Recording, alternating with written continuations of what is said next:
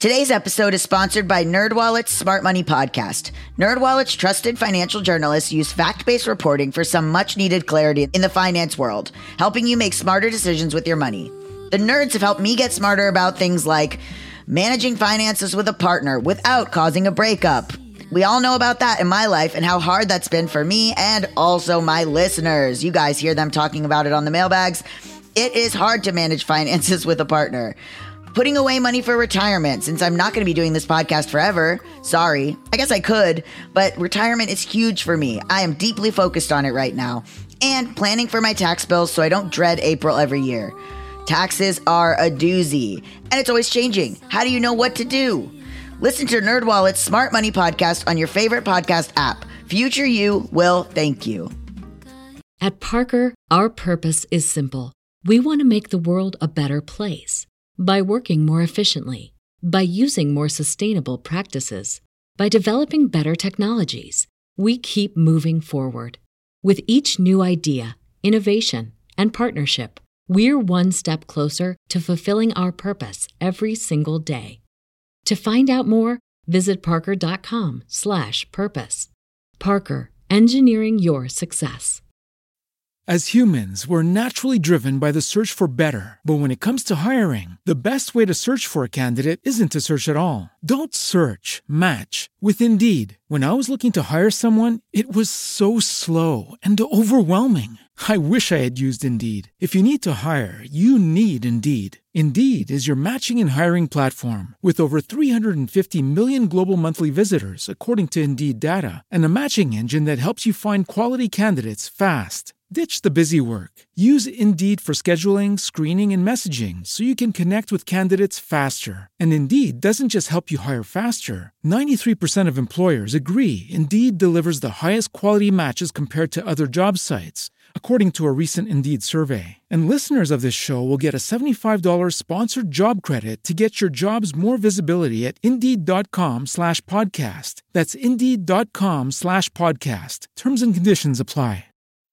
You got problems that you ought to be concerned with. Moolah! You don't know how you're supposed to earn it, or what to do with it, or how to keep it. You're a freak with a dark, shameful secret, but you're not the only one. Get your hidden financial fears with a blast of sun. Now your healing has begun. It's Bad with Money with Gabby Dunn. Hello, and welcome to this week's Bad with Money mailbag episode. I'm Gabby Dunn. This week I am joined by Mal Blum to react and respond to your messages and emails. Let's get into it.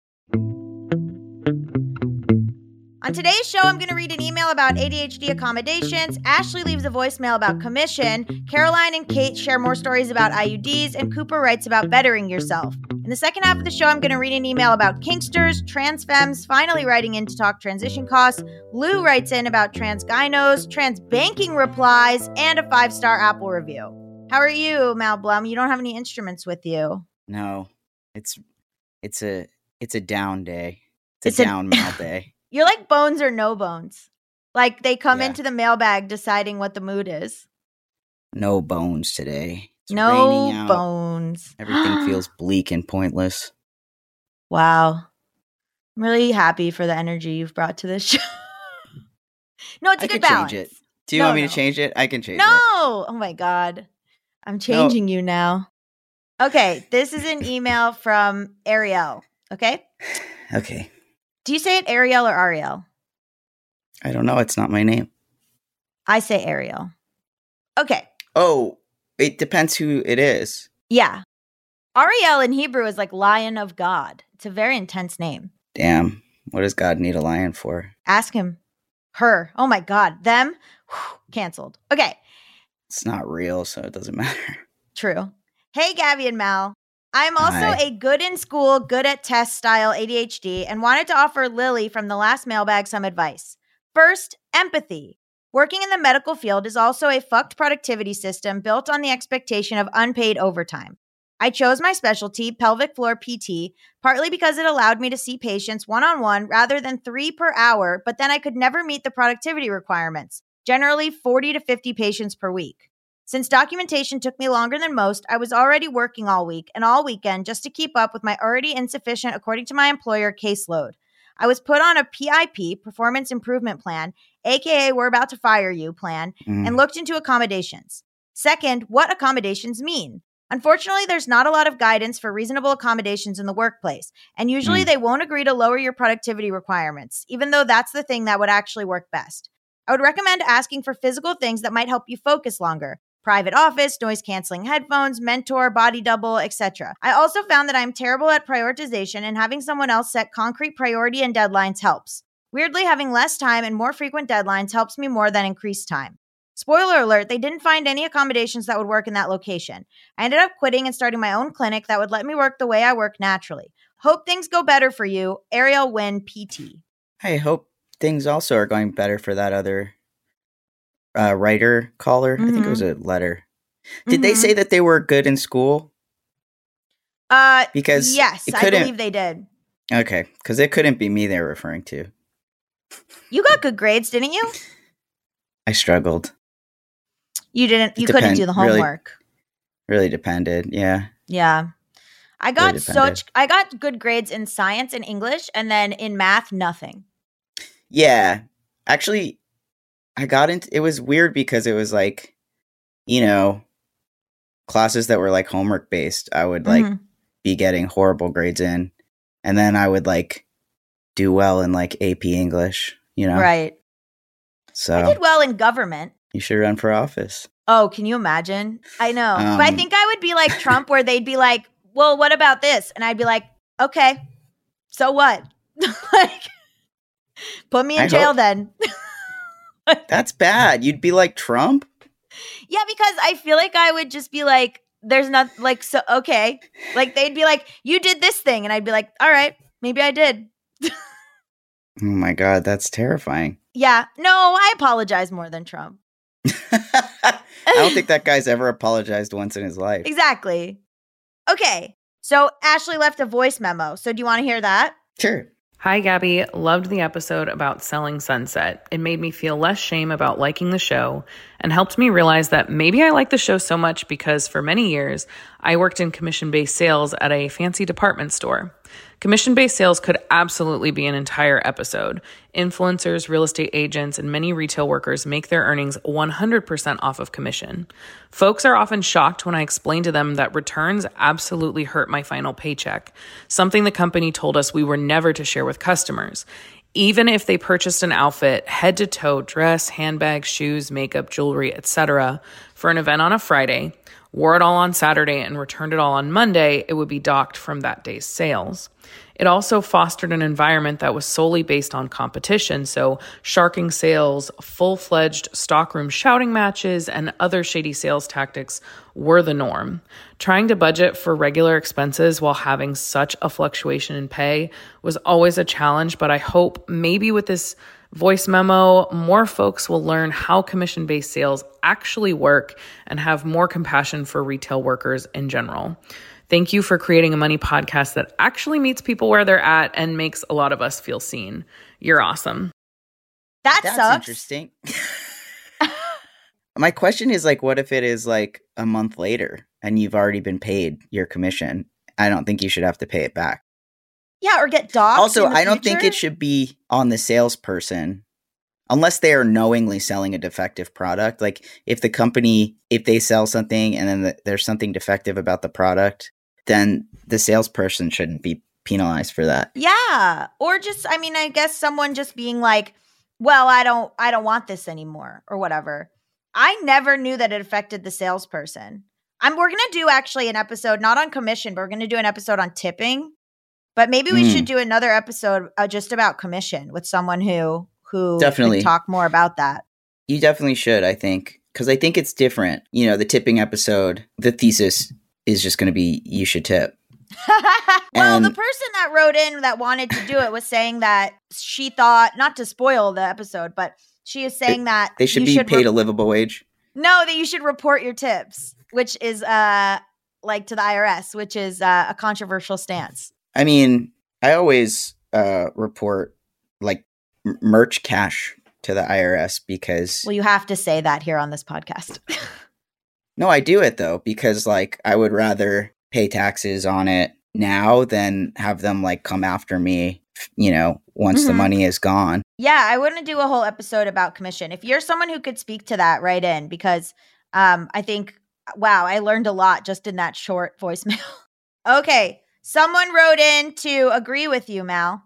Oh boy, about what? Hi, Gabby and Mal. I'm literally writing this email as I listen to the mailbag about IUD feedback. I just want to share my personal experience and understand it is not necessarily the norm, but wanted to validate Mal and the stories you originally told.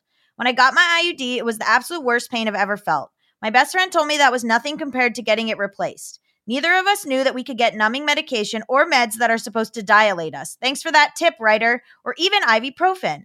I know it's not money related, but I really appreciate the advice and will be making sure I have the appropriate medicine given to me before I get my IUD replaced because it is the most economical and, for me, easiest form of birth control. Love the show, Katie. Great.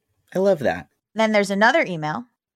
Hi, Gabby and Mal. Newish listener, but very much love the pod and how you talk about money. I'm listening to the IUD correction app and felt the need to pause and write in about the insertion pain issue. I'm on IUD number 2 and had local anesthesia both times as a matter of course. I believe it was a lidocaine injection. Insertion still hurt. Getting it through the cervix opening is absolutely an unpleasant ordeal, but the cramping that comes afterward I think is something different. I'm not a doctor, etc., and all these body parts are connected, but I don't think cervical numbing is going to stop uterine cramps, especially when it's a relatively short-lived anesthetic. I still spent my time on the table and on my partner's couch afterward thinking about the barbarities of gynecological care, the burden on bodies that can give birth, societal ills in general, and agree that it sucks and is tinged with systemic misogyny, even when your gyne is wearing a pin with her pronouns. I can imagine the pain of not having the anesthetic, and yes, it should always be offered, but I wouldn't double down on the idea that it's going to make it a painless experience. Still, my IUDs have been worth it.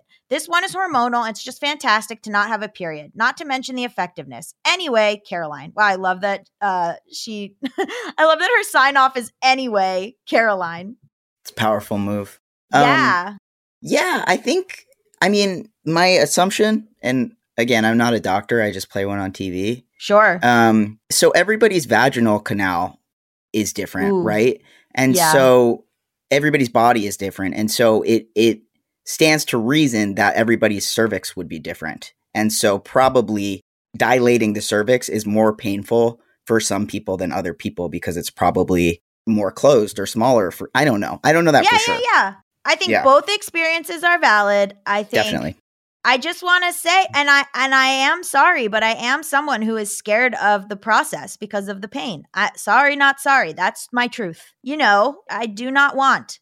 I wouldn't be scared of the process. I would get one, but it doesn't matter because I'm neurotic and I make people with penises like jump inside of a condom before I was going to say even, 4 or 5 touch condoms. me on the arm. Just 4 or 5 condoms, honestly. Now, hold on. I don't want to get criticized for misinformation. You should not use double condoms because the friction between them can actually make them break. That's not a thing that anyone should do. I knew you would know that. I knew you would know that. Oh, I know a lot. Yeah. Yeah. I knew more in health class because of the gay internet in health class when I was in like sophomore in high school. The teacher would like say misinformation sometimes and I'd be like, that's not true. I love I'd be like, that. when is this pamphlet from? Because I'm pretty sure that this isn't accurate anymore. And he was like, yeah, probably a long time ago. I love that. Oh my God, that's so funny.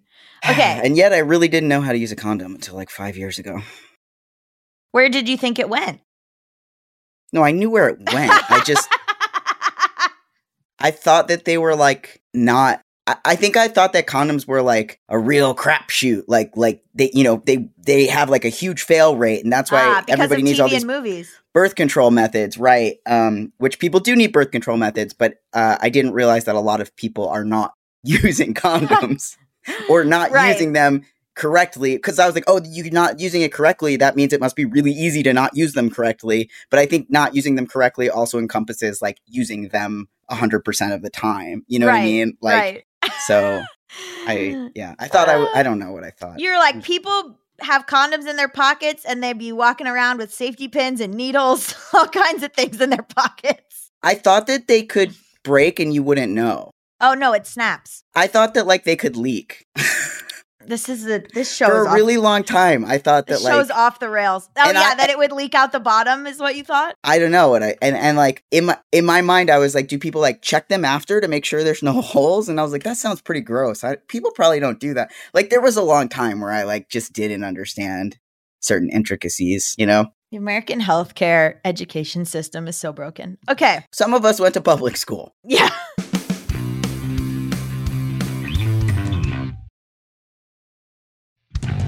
Okay. Hi, Gabby and Mal. I just want to say that I was kind of surprised to hear my last email, having to pay for prescriptions I didn't use because my doctor didn't believe I was asexual, read on the show. I felt kind of dumb after sending it because I wasn't sure if it added any value. I'd never told anyone that, so in a way it was validating you found it valuable.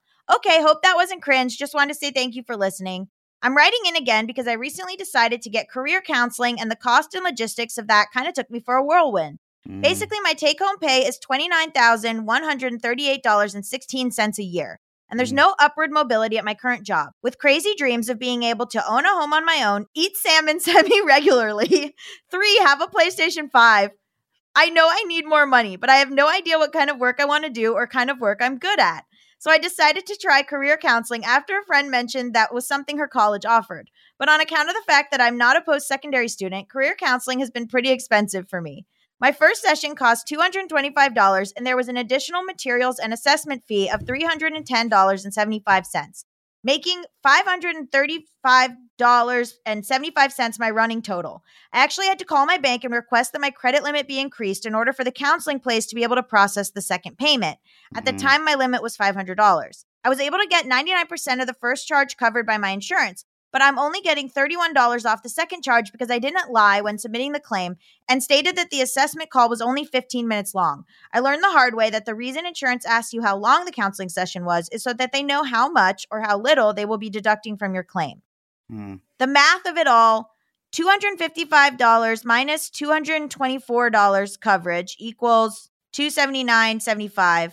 $279.75 plus 1 equals $280 plus 75 or 31. I don't know. Okay, I'm not mathing the math. I've never looked at my insurance before, so I don't know if I'm waiting on a check in the mail or a direct deposit. I'm just out $535.75 until eventually. I know in the grand scheme of things that could happen to me financially, this isn't horrible, but also getting these bills in such quick succession, one on October 7th and another on the 11th, and having to email the counseling place back to explain why they weren't able to process a payment made me feel incredibly embarrassed. Like I wasn't good enough to have signed up for this process because I wasn't rich enough to stop being poor. I know that's not really true, but those are the thoughts that sprung up as I went through this. Even after listening to your podcast, it was still difficult to process the shame of feeling like I was bad with money, but said name of the podcast. Anyway, hope you and Mal are doing well. Thanks again for the work you do. All of it has had a positive effect on my life. Wednesdays are honestly my favorite day of the week because that's when your podcasts release. Sincerely, Cooper, she, her. Wow, I love that your goals are own a home, eat salmon, play PlayStation 5. Now, careful with how much you eat the salmon because there is mercury to think about. Well, she said semi-regularly. Yeah. I think that those are great goals. You know why? Because they're specific. You can break them up. You can chunk them into smaller things to get there. And I think they're achievable for you. And you'll get there. They're more attainable than, like, for example, be better. Right. Which is my goal. Right. Cooper, that's really true. That's really good. Yeah, rather than just, I think people should write down like specific goals, not just like, hey, stop fucking up. But like, what do you actually want? You want salmon? You want PlayStation 5? Yeah. And I love that for you. I think you and I should write down like specific goals. I've tried. I mean, all the ADHD stuff like tells you to try. And like, I'm not good at goal setting. But maybe if they were goals like eat salmon and play PlayStation 5. Maybe. I have no interest in either of those things. Well, what you know what? Choose the salmon and PlayStation that belongs in your own heart. Yeah. You know, it's interesting. Like, it's like this like investment in yourself, right? I get that because I feel like I've just been paying out of pocket for this stupid, expensive psychiatrist and getting kind of nowhere with it. And it's just like, you know, it feels bad. It feels bad to be like, well, I paid all this money and my career has not been coached yet or whatever. But you're not a failure. It's just like everything costs money and this is a dumbass world. I agree. I took one of those career tests when I was in like 7th grade. Did your school make you do that?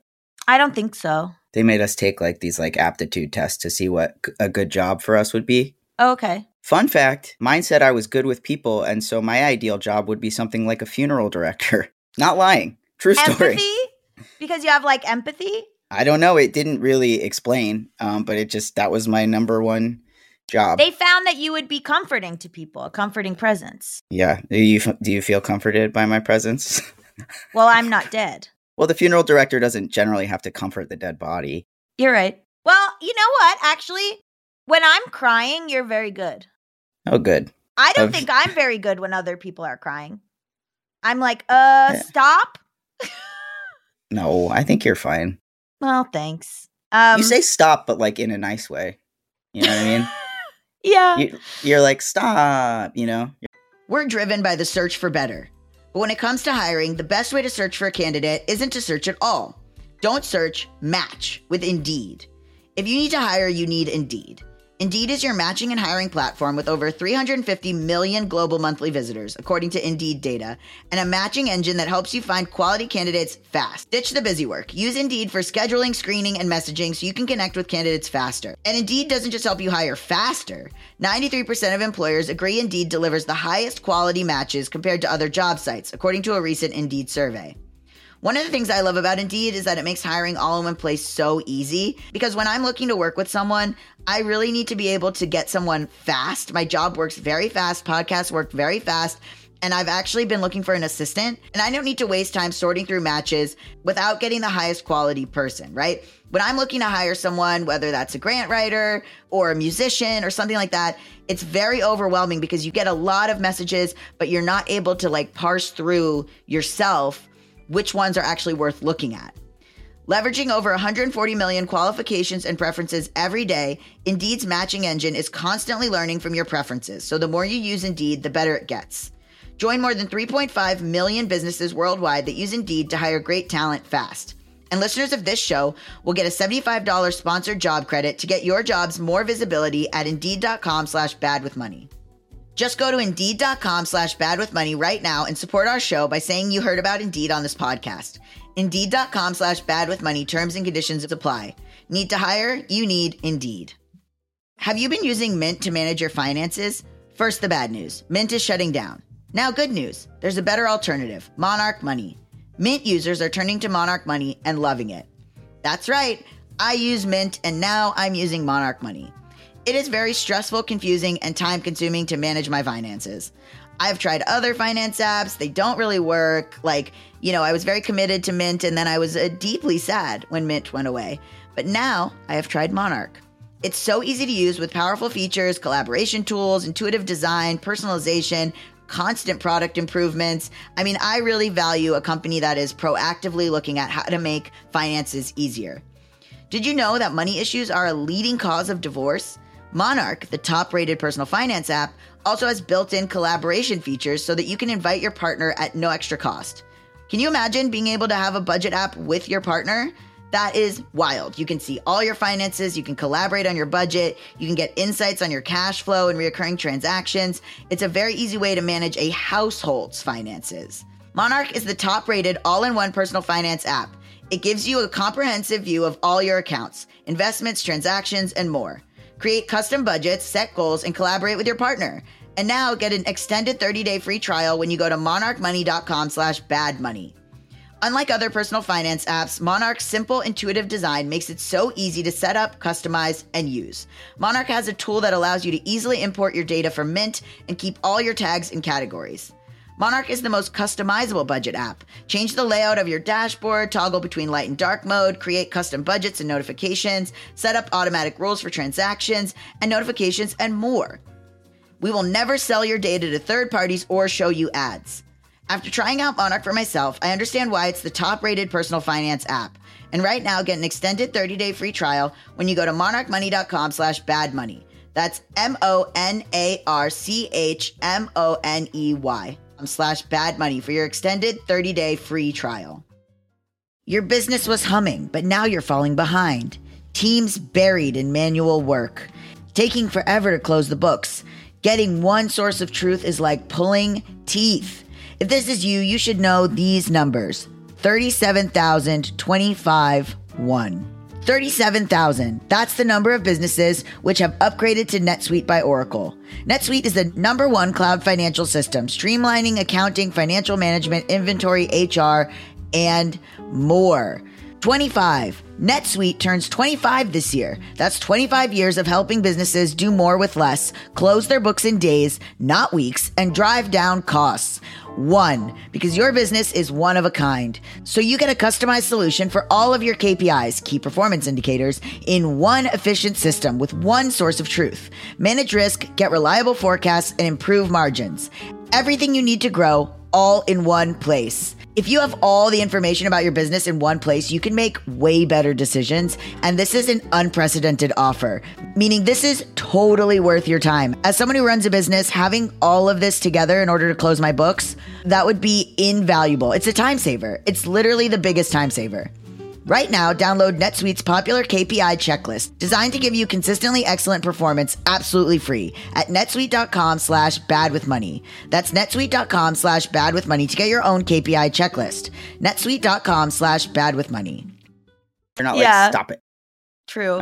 Okay, that's a good distinction. Yeah, like I get it. Like it's not like the inflection makes all the difference, you know? I never took one of those tests, but I remember I got an astrology book from the library that I was pretty obsessed with in middle school. And I read it, and the Gemini portion was like, good jobs for Geminis. And it was like writer, reporter, like all of it was like about like writing. And I was like, okay, I'm on the right track. That's good. That's really good. Okay. This is from the Discord. And it says, suggestion if you want to look further into finances and alt-sexual practices as per the latest mailbag. You should interview the hosts of the Off the Cuffs podcast. They are educators, but also doing sex work and are pretty open about how hard it is to make money doing what they do. For example, they can't get traditional sponsors for their podcast. And then someone else wrote, Watch the Safe Word podcast and YouTube also talk about what it's like trying to make money as sex educators, sex workers, and porn stars and producers. Their podcast is more focused on kink, but they have some very enlightening episodes about sex work and porn, plus lots of pubs. I think this is interesting that we lump all of these jobs in together because they're tangentially related to sex, but I think that there's like a huge economic disparity between all of those jobs and even which jobs within those jobs. Like I know some people who do sex work who are incredibly rich from it. And I know some people who are, you know, making ends meet, you know? And so you know, just because somebody is doing sex work or is a sex educator or like, to me, the only thing those things have in common is the stigma of sex, but those are all very different jobs, you know? That's a really good point. Also, if you're a kinkster or like a swinger or into BDSM, that's not necessarily sex work. So that's like different costs. Right. That's like having a kink is like on a consumer level, the money that you're paying to engage in play parties and for materials and whatever. And obviously like definitely probably is harder to get sponsors for a podcast that has sexual content. But yeah, I do think it's interesting. I think you could probably do an episode on each different facet, you know? I definitely could. And I think we did the sexy sex episode with Zachary Zane and Drew Gregory and Christina Tucker, but I could stand to do more for sure. Okay, here's an email from Lily. Hi, Gabby and Mal. I wanted to start by saying I really loved your cost of transition episode. It was actually really inspiring and exciting to hear that many people are having a relatively easy time accessing essential resources like clothing, surgery, and hormones, since I've always viewed that access as something that feels difficult and overwhelming.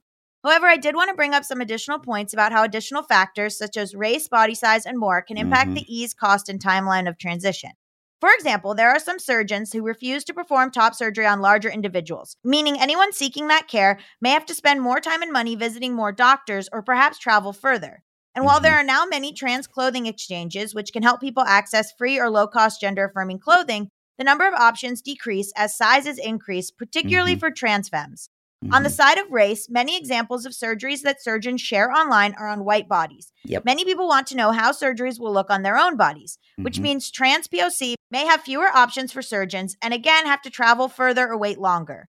Again, love the episode, and I appreciate that you acknowledged how you didn't get any responses from trans femmes. I'm also only just beginning to describe some of the access issues due to multiple identities, so I don't expect you to be able to cover them all either. Just wanted to point some out. Love the show, and I hope Mal plays some more weird money games again soon. Best, Lily, they, she. Yeah, we have Thank this you finance so much. game. Oh, yeah, we have to play the finance game. Thank you so much, Lily. I really appreciate that. Like I said, in the episode, we got no emails from trans feminine people, which is wild. I actually didn't listen to the episode. Sorry. Wow. So I didn't, but I feel that those are all extremely good points to bring up. I, until just now, had never considered that a top surgeon would say no to a fat person. Oh, it's like pretty common. You'll see people, and the thing about it is that often the way that I have seen it is in like community groups and stuff, people being like, I want to have surgery with this particular surgeon, but I have to lose this amount of weight. And like they're trying to like lose weight to do it. Because I think the surgeons tell them that like, you know, there's a risk to your recovery if you know, a certain weight or whatever. So it's like another, it kind of reminds me of doctors who like refuse to take on patients who are a certain size. You know, have you heard about that? I know. Aubrey Gordon mentioned that on Maintenance Phase. Yeah. This is my own bias. This is my own privilege. Like I'm just now currently in this moment realizing that fat people might have harder access to trans surgeries. That is occurring to me now in real time. Yeah, because they already have that barrier of access in healthcare by way of being fat, and then also the trans element adds another layer to it. And then if they're a person of color, or if you know, or specifically if you're Black in America, like that also is another barrier of care in terms of healthcare. Also, you know what I'm realizing too? In all the times that I've like Googled top surgery results, I think I've only seen white people. I know I've had some friends who, when they were trying to pick surgeons or whatever, like they had to make sure to find surgeons or find people personally in these community groups where it's like, can I see your results on a body that looks more like my body, you know? Yeah. Or even on their websites, like thinking about the websites for the surgeons I was looking at, like I'm not remembering any Black people on those websites. Yeah. Lily, thank you. That taught me something literally right now. Yay, Lily. Here's an email from Ev. Hi, Gabby, and 50% of Mal, since that's the chance this email is read when they are around. I'm Ev, pronounced as Evelyn, they, them. Longtime My listener. dead grandma. It's your dead grandma writing in. Longtime listener, first-time emailer. As an AMAB person, I also noticed the ubiquity of trans mask folks in your recent Real Costs of Transitioning episode. TBH, it's still a great episode, which sparked some solidarity and helped me through a traumatic week. I began my transition and started presenting as trans femme about 8 months ago, and I guess I thought this was too short for me to offer my 2 cents. LOL, also anxiety. Another factor is the privilege I have had as a PhD student at a top-tier university. There's a queer health center on campus which provides both counseling and medical services. Since my university employer is also my health insurer, the staff scaffolds the process to minimum cost. This is a credit to the staff because the rest of the university is Paleolithic regender. Wow, I love that. And the realities of the underlying system are still there. I recently started the process for electrolysis, much needed for what it's worth, which requires insurance pre-approval. The campus insurance office requested letters from my doctors, but didn't tell me where to submit them. They don't even have a physical office on campus. After figuring out where to send them, I am now waiting for the approval, which has already taken a few weeks. So I haven't even reached the part where I have to pay for any care other than hormones. I've barely thought about surgery, except for that I will eventually need it. I imagine that will cost a lot, so I should probably start saving, which should be fairly easy since my dad religiously listened to Dave Ramsey when I was little. Wow, a lot is a lot is happening here. A lot is happening here. I also want to echo your naming of wardrobe as a cost of transition. I love skirts, rompers, jumpsuits, dresses, etc., none of which is considered acceptable for men to wear, especially in academia where old white men are everywhere. So I usually end up spending the same amount per week on clothes as I do on food so that I have a robust wardrobe that I feel good wearing. I honestly don't know when enough will be enough because my style and self-image are changing constantly. Another added cost of my transition has been taking time off work to go to appointments or legal proceedings. For example, I had to take a day off work to file the legal paperwork for my name and gender change in person. While I'm not paid hourly, I work in biology research where each day missed is a set of missed experiments that are just delaying your stay in grad school and your transition to an even more thankless job before you can even think about becoming a professor. And I have to spend energy to explain to my advisor and boss that my personal day is me going to the courthouse for totally normal reasons that don't involve illegal activity. Woo, sorry for the long email, Ev, they, them. Yay, Damn. Thank you to another trans femme person for writing in. Evie. Evie. I did not know that insurance could cover electrolysis. I feel like I have a lot of friends who, like, that's something that they complain about. Yeah. Costing a lot of money. See, Ev, this is why we needed trans femme people to write in. Come on. Yeah. Also, wait, where did she say she's based? Is it America? It seems like it because it's a PhD at a top tier university. I don't know. Just sometimes you can tell based on how they spell things. But yeah, I don't know. Also, Paleolithic. Cool. Describing something as Paleolithic is incredible. You have the exact image in your head of what it is, you know? Right? It's like so evocative. Okay. Here's an email from Lou. Hi, Gabby and Mal. I had a lot of thoughts in response to your recent mailbag episode, so hopefully I can articulate them all. First, I think it would be rad if y'all continued the conversation about the cost of transition with a trans-friendly, experienced gynecologist. I have faith in your journalism skills to contact such a person, and I think it would be a great way to answer the questions about IUDs you were discussing today and much more. I think this would be especially helpful since, as you noted, many of your listeners seem to be NBs who experience periods. I really hope you can make it happen. Yeah, God, the amount of transmasculine people who listen to this podcast is like, it's like a full circle. We know at least one gynecological surgeon who is trans friendly. Dr. Liz Rubin. Dr. Liz Rubin. And I do peripherally know a trans gynecologist. There's a funny story about it though. What is it? So as this happens sometimes, you know, when you transition and like it's been a while and you're out of context, you know, sometimes people don't remember that they've met me before. And I kind of did that to this person in the most embarrassing way possible. Did they recognize your butthole? Nope. Okay, continue. I went to the gynecologist for an infection. Sure. And I got a hot trans gynecologist. It was at a clinic in New York City at the time. And he examined me. He told me that I need to have plan B on hand. And then he left and whatever. And and he was kind of weird when I was like, nice to meet you. But I didn't think anything of it. And then I got home and I told my roommate at the time about it. He said, wait, what was his name? And I said, blank. And then my roommate was like, yeah, that was like our old roommate's really good friend. Like he's been to our house many times. Like you've had brunch with him. Like you definitely know him. Yeah.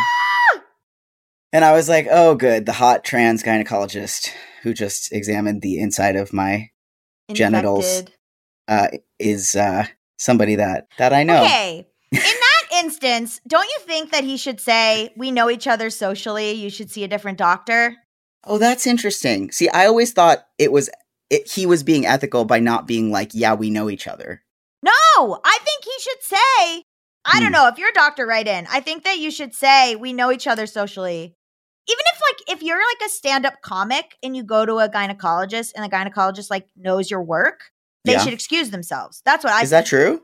I don't know. I made that up. I guess it's a matter of, I don't know. I mean, I guess he saw that I clearly didn't remember him. So maybe he was like, it's fine because they clearly don't remember me. I don't know what the rules are. I don't know what it is, but I don't like it. Okay. Anyway, that's a very funny story. Okay. Anyway, we could contact him, get him on the show. No, he knows too much.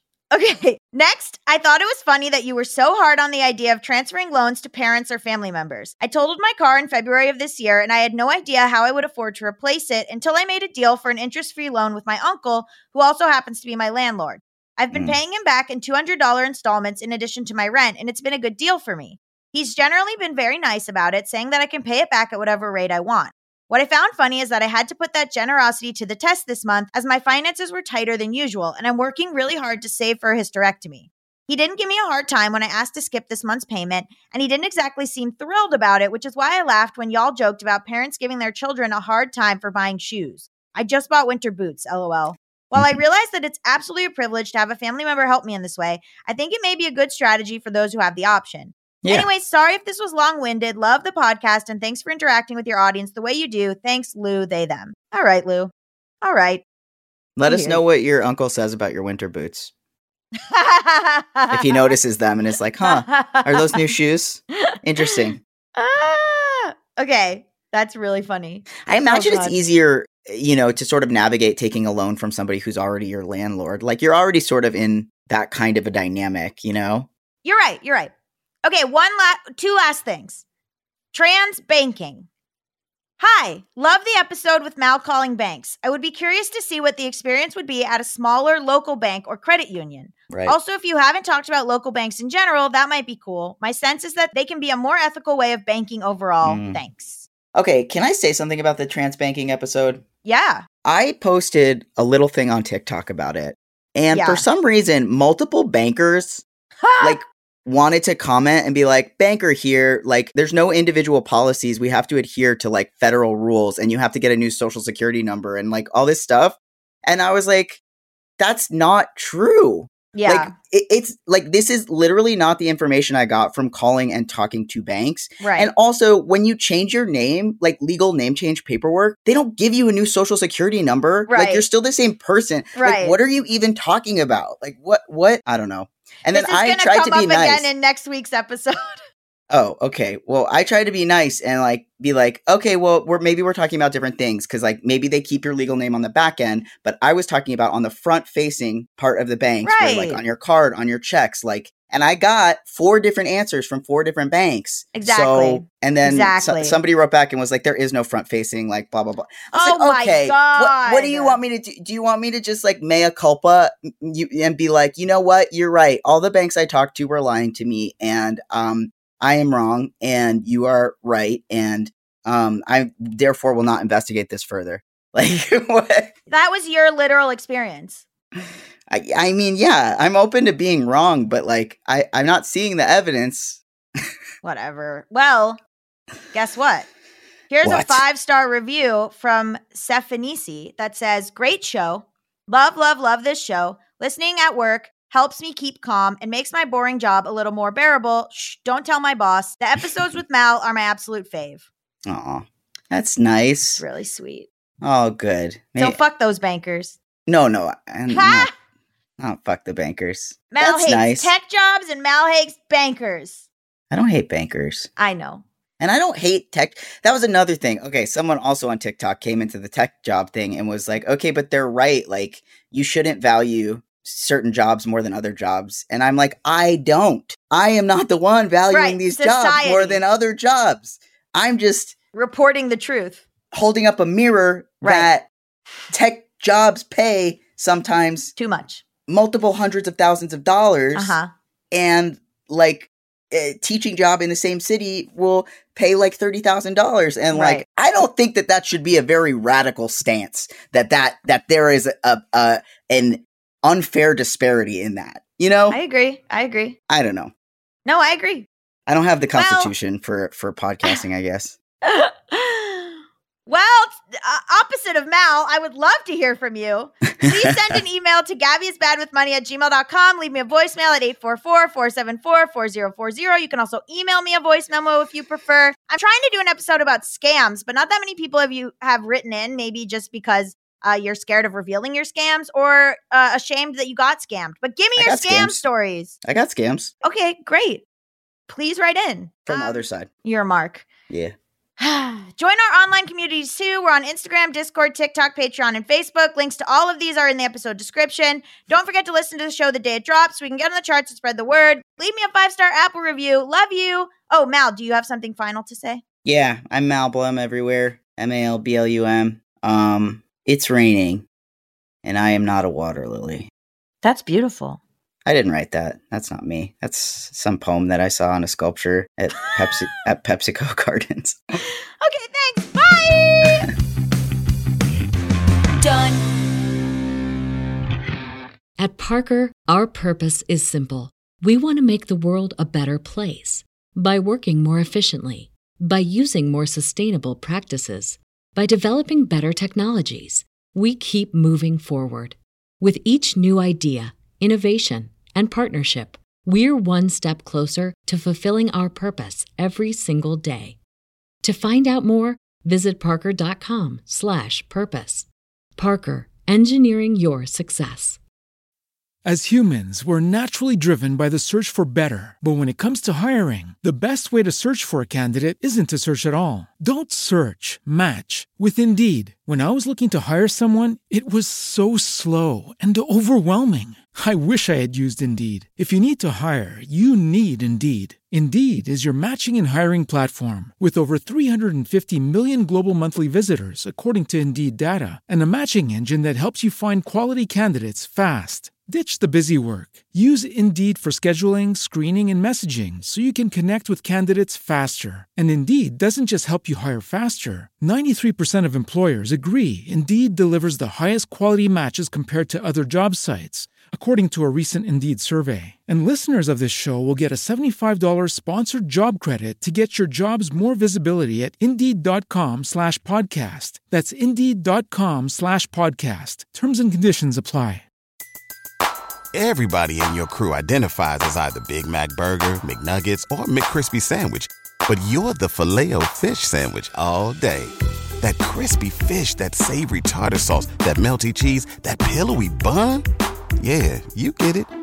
Every time. And if you love the Filet-O-Fish, right now you can catch two of the classics you love for just $6. Limited time only. Price and participation may vary. Cannot be combined with any other offer. Single item at regular price. Ba-da-ba-ba-ba.